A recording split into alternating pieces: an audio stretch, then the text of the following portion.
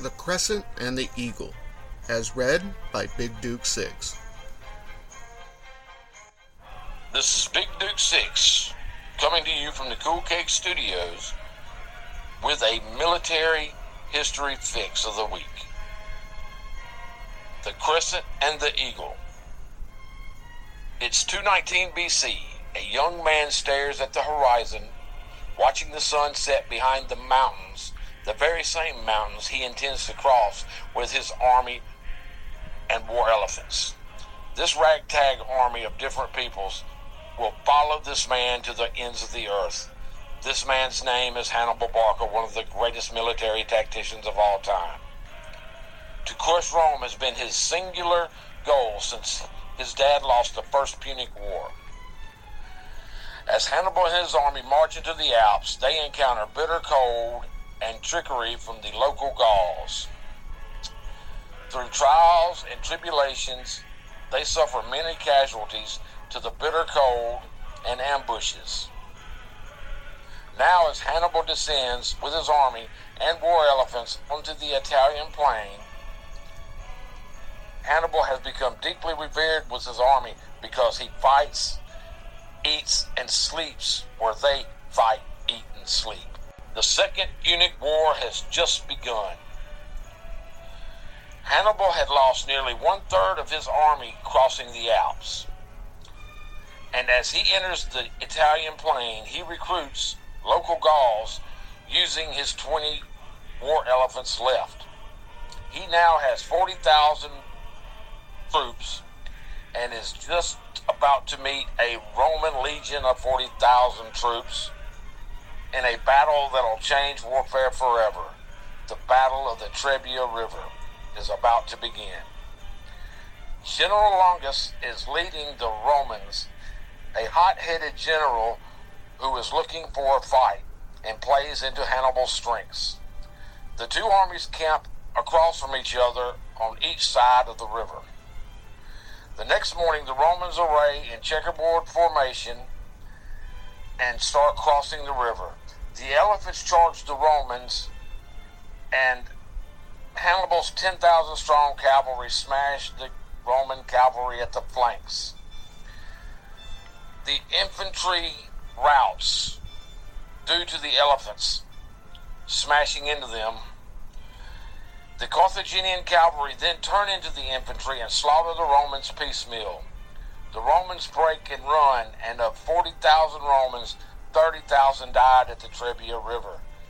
Tactical surprise and ingenuity was used to win this battle for the Carthaginians by Hannibal. Hannibal had lost all but one elephant by the time it's 217 BC. The Romans have elected Flaminius and Geminus to raise 4 new legions and divide forces between them to block the two main routes from northern Italy to southern Italy. The Arno River Valley is a marsh between the two, and this is where Hannibal passes. Though it is not an easy crossing, Hannibal loses his last war elephant and loses an eye due to a sting and infection. Hannibal makes it out of the marsh and starts burning the Tuscan plain to infuriate Flaminius. Hannibal lures Flaminius out and lets Flaminius follow him on a wild chase alongside Lake Trasimene. In a narrow passage alongside the lake, Hannibal notices the morning fog rolling in. Hannibal then has his rear guard set up camp at far end of the defile and light fires to make it look like the whole of the Carthaginian army is there. The next morning, Flaminius enters the defile lakeside thinking he's caught up with Hannibal's army. His legions march in column as the fog rolls in alongside the lake. All of a sudden, a loud war cry is heard. Hannibal springs one of the deadliest military traps in all of military history. The Roman legion take it in the flank from the Carthaginians and lose 20,000 men yet again. Hannibal has annihilated yet another Roman army. The Romans elect a temporary dictator for the first time, Fabius Maximus, and Fabius raises a 90,000 strong Roman legion, but keeps them behind the walls of Rome.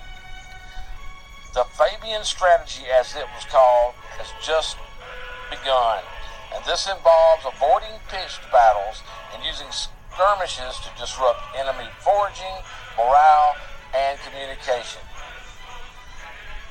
Though effective, the Romans see this as a cowardly tactic, so they elect co-consuls Paulus and Varro, who swap leadership day to day. Hannibal, ever the tactician, studies Paulus and Varro to determine which was more apt to fight. Hannibal decides to push Varro into a fight, and Varro, being a hothead, lines up his legions in battle formation.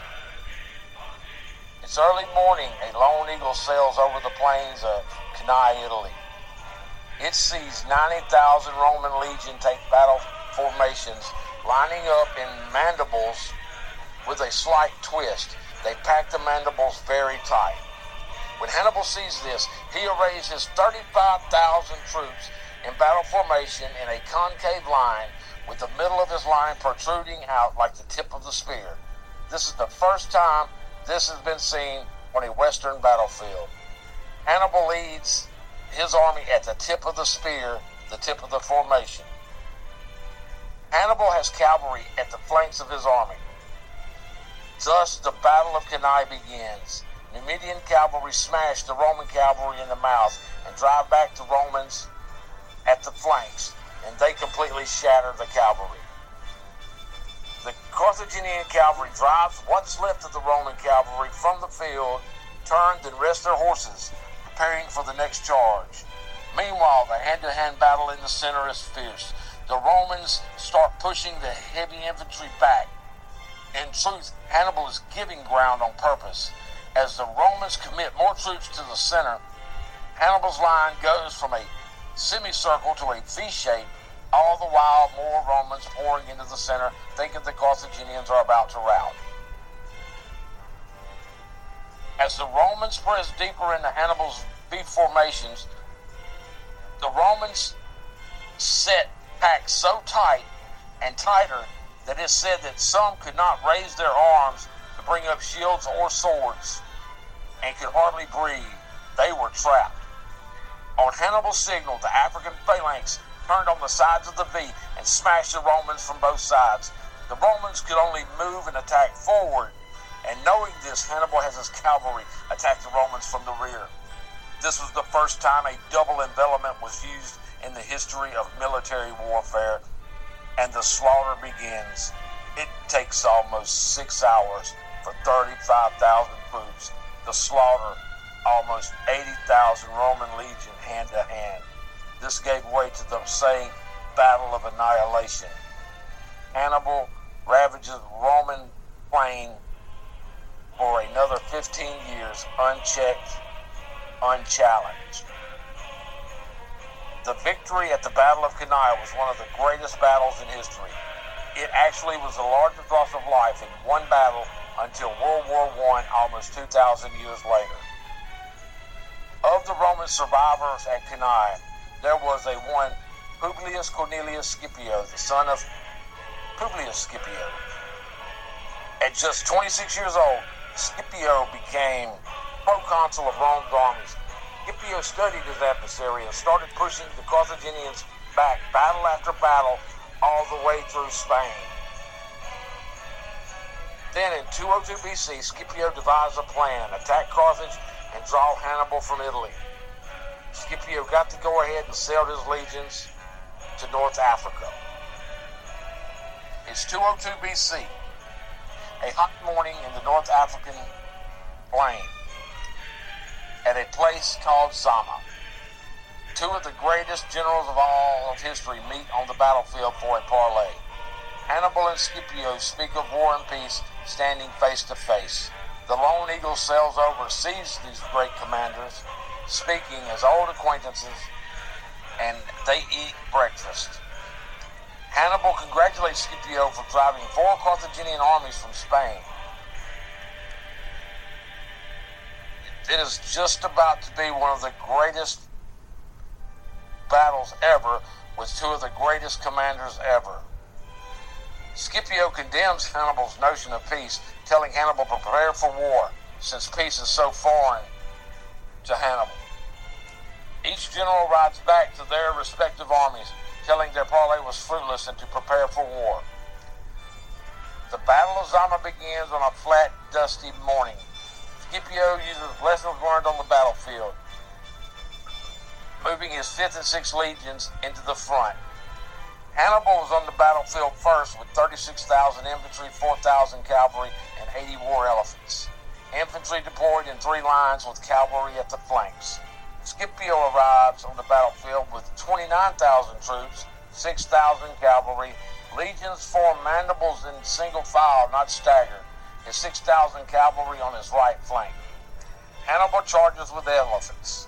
Scipio's cavalry was prepared for this and have trumpets to blow, which scares the elephants, and the elephants turn back on the Carthaginians.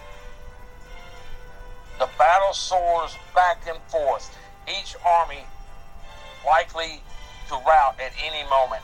Finally, the Carthaginians falter and begin to rout. Scipio gives the order to reform cavalry and attack.